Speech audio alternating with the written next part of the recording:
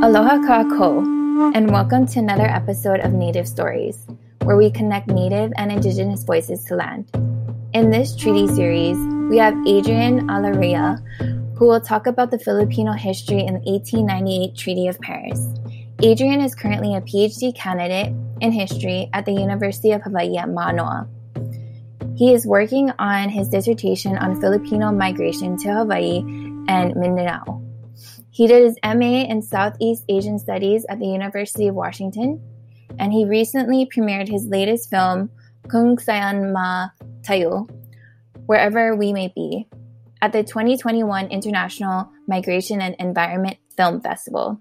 He also helps to organize the Southeast Asia and Seattle Film Festival and the Diva Filipino Film Showcase. Okay, so welcome to Native Stories. Hi, Nanea. Thank you so much for inviting me here. I'm so stoked to have you, and it's good to have like a familiar face or kind of voice that I met. So I actually met him way back in the day, maybe like it's been since 2018 or maybe 17 I met you through Victor. So Victor, if y'all have been listening to Native Stories, we had him on as well. And he's a cartographer, and he shared about his relations to the Hawaiian Kingdom and the Philippines. And so Adrian is his friend that I met, and it's cool. So now we have him on the podcast. What is the 1898 Treaty of Paris? So the 1898 Treaty of Paris it's ostensibly a peace treaty that ended the Spanish-American War. And in it, the Spanish and the Americans discussed what was to happen to Spain's island territories as a result of losing the war. So, of course, on the table were Cuba, Puerto Rico, Guam, or the Ladrones, as it was known back then, and the Philippines. What happened during that time frame to how it relates to the Philippines and history? So it all starts with the Spanish-American War. It actually starts with Cuba because Cuba was fighting for independence against Spain, and Spain was retaliating heavily. And I think previous guest in your show also talked about it. Was it Kealani Cook? Who talked about McKinley. The U.S. originally wasn't involved, but then when the battleship USS Maine exploded in Havana, Cuba, in February 15, 1898, the U.S. decided to get involved. Of course, there was a lot of publicity. There was a lot of press manipulation to change public opinion on the war, but that's when they stepped in. And although the Spanish-American War started in the Caribbean, the U.S. was also, thanks to annexation of Hawaii, the U.S. was also able to fight the Spanish in the Pacific with the Spanish colonies of Guam and the Philippines. And around the same time, the Cubans, the Filipinos, were also revolting against the Spanish, and they were unfortunately on the losing side. On May 1st, 1898, Admiral George Dewey fought the Spanish Navy in the Battle of Manila Bay. The U.S. forces emerged victorious with minimal losses. And then Dewey brought leader of the Philippines, or the Tagalog specifically, Emilio Aguinaldo, back to the Philippines. He was in exile in Hong Kong. And Emilio Aguinaldo declared the independence of the Philippines on June 12th, 1898. Unfortunately, but kind of predictably, the Spanish refused to acknowledge the independence of the Philippines, and later on the U.S. would refuse to acknowledge it too on the grounds of the supposed savagery of the Filipinos. Later on, they decided that they wanted the Philippines, and all happened during the discussions in the Treaty of Paris from October to December of 1898. Who are the people specifically that signed it? There were two parties, the American Commission and the Spanish Commission. The American Commission was composed of the former U.S. Secretary of State, former diplomat, and 3 senators. At least one of them, I think, was opposed to the annexation of the Philippines, but was later persuaded during the discussions. The Spanish Commission was also composed of 6 Spanish diplomats. Interestingly, the Philippines sent in a commission too. Emilio Aguinaldo enlisted his dear friend and advisor. His name is Felipe Agoncillo, a diplomat. Agoncillo met with President McKinley on October 1st, 1899 in Washington, D.C., and talked about the excesses of Spanish colonialism, the need for the U.S. to support Philippine independence.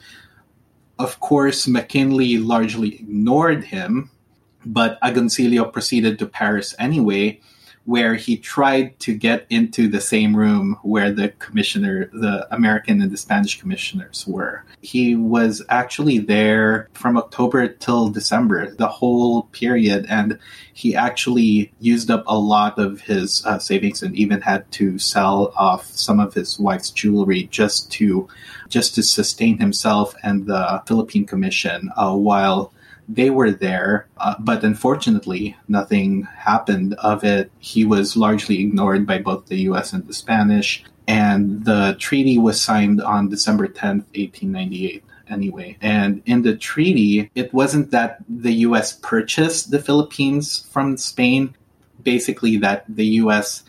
gave a gift of $20 million to Spain in exchange for the Philippines. Yeah. and so that happened like after the Treaty of Paris was signed, that the U.S. gave $20 million? It was part of the agreement. It was part of the Treaty of Paris. After the Treaty of Paris was signed, Felipe Agoncillo returned to the U.S. and protested in Washington, D.C. He filed a state memorandum, and then he even published an article at New York Times on December 25th, 1898. A memorandum isn't necessarily a decree, right? It's basically like it's a memo, it's a letter. He didn't have the legal authority to tell the U.S. legislature to declare the Philippines independent. It was kind of a request, but a strongly worded request. Besides that, he wrote that newspaper article. Some people were able to listen to him, and some people did agree with him. The Anti-Imperialist League was formed in the U.S., partly because of his efforts. But also there was, at the time, the Treaty of Paris was contentious in the U.S. And it had all those other countries too, right? Yeah. So Washington, D.C. must have been crazy, or had a lot of people trying to advocate against the treaty. Another thing that I want to point out was so Spain was only ever able to take control of the lowland areas of northern and central Philippines. And they've always had trouble. They were never able to fully colonize the southern island of Mindanao, which had always been fiercely independent. They have always been successful in repelling Spanish invasion. Although they did interact with the Spanish, there never was full Spanish colonization of that. And during the Treaty of Paris, Spain was more than willing to give away Mindanao, which was sort of a problem island for them, which is such a weird thing in itself because they were never able to fully control Mindanao anyway. And the U.S. originally was only interested in Luzon Island, the northern island where the capital, Manila, is. But after thinking about it, after continuous discussions, they were thinking, if they only get Luzon Island, maybe another foreign power would be able to wrest control of the other islands. And Germany, I think, was one of their biggest threats in Southeast Asia at the time. And so that's why, in the end, they decided to take control of the entire archipelago. I was doing archival research at the Hawaii State Archives over the summer, and I realized that during this time, Kingdom of Hawaii actually had 3 consular offices in the Philippines in 3 different islands. which, really blows my mind. And like, there are these deeper histories across the Pacific between Hawaii and the Philippines, and how rich Hawaii was. Like, it wasn't just one consular office in the capital of Manila. It was 3 in very strategic locations as well across the archipelago. I have a background in urban planning. And so some of my research for my master's was looking at the infrastructure of the Hawaiian Kingdom. And in reading those things too, like I had to go to the archives and how you talk about the intersectionalities of Hawaii, or even like probably like the Philippines and other countries, or like Philippines and Hawaii. It's just like crazy to think our countries, how they were considered, to the white man or to America or those countries as uncivilized, but they were very diplomatic. I mean, diplomats that traveled to DC to advocate for its sovereignty, basically. And like, even with Hawaii, like how you're saying, you went into the archives and you found out that there was 3 consulates in the Philippines as well. And it's crazy to me to think that history is not known to a lot of folk, before going to, or just the privileged people like us who are in the university, who we only know that because we have friends who are researching or that kind of thing. And that's why I think it's important to have outlets like Native Stories or different podcasts and different mediums where people are like sharing these histories and sharing this knowledge that's more accessible to the masses versus only in the university or only in these papers and things that, higher education folks would know about. Yeah, definitely. I definitely agree. People think of the islands and think of them as remote and far away from civilization, when in fact, as early as this period, like you were saying, the Hawaiian Kingdom was very interconnected with the rest of the world. Cuba, I read this as well.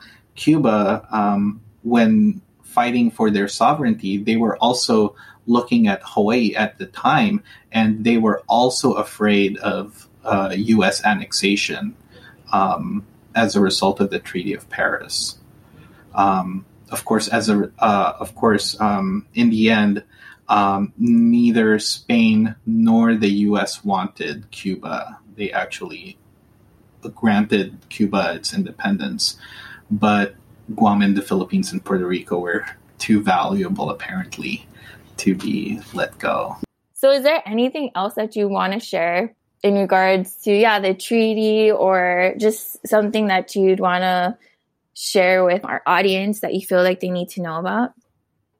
I forgot to mention, because this is going to be geotagged to a particular place, right? So this particular place, the corner of Silencio and Sosiego Streets in Santa Mesa, Manila, in the Philippines, is where the first shot of the Philippine-American War was fired. It was shot by a Private William W. Grayson, and he shot against 4 Filipinos who might have been soldiers, might have been civilians.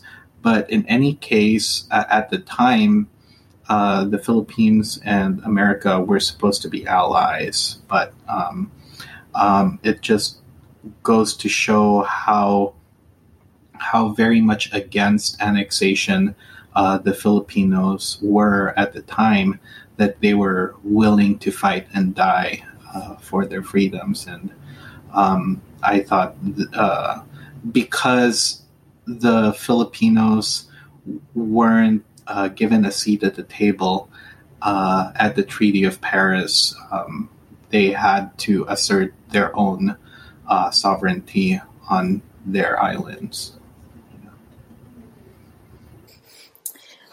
Yes. So for all y'all who haven't downloaded the app yet, please download and search in the App Store Native Stories, because we have a full map of Native stories that are geotagged or pinned onto the world map, where you can see different stories relating to whatever, and they're all told by Native voices, which is amazing. Mahalo for sharing with us. For everyone listening, stay tuned for the next episode on Native Stories for our treaty series. If you enjoyed this episode of Native Stories, please consider leaving a review on Apple Podcasts. Reviews helps us to get new listeners, grow the show, and helps us to keep putting on new content that you enjoy. You can follow us on Facebook, just search Native Stories, or on our Instagram, Our Native Stories. And we'll put in the notes on where you can find Adrian as well. So mahalo nui for tuning in, and a hui ho ame e ola kako.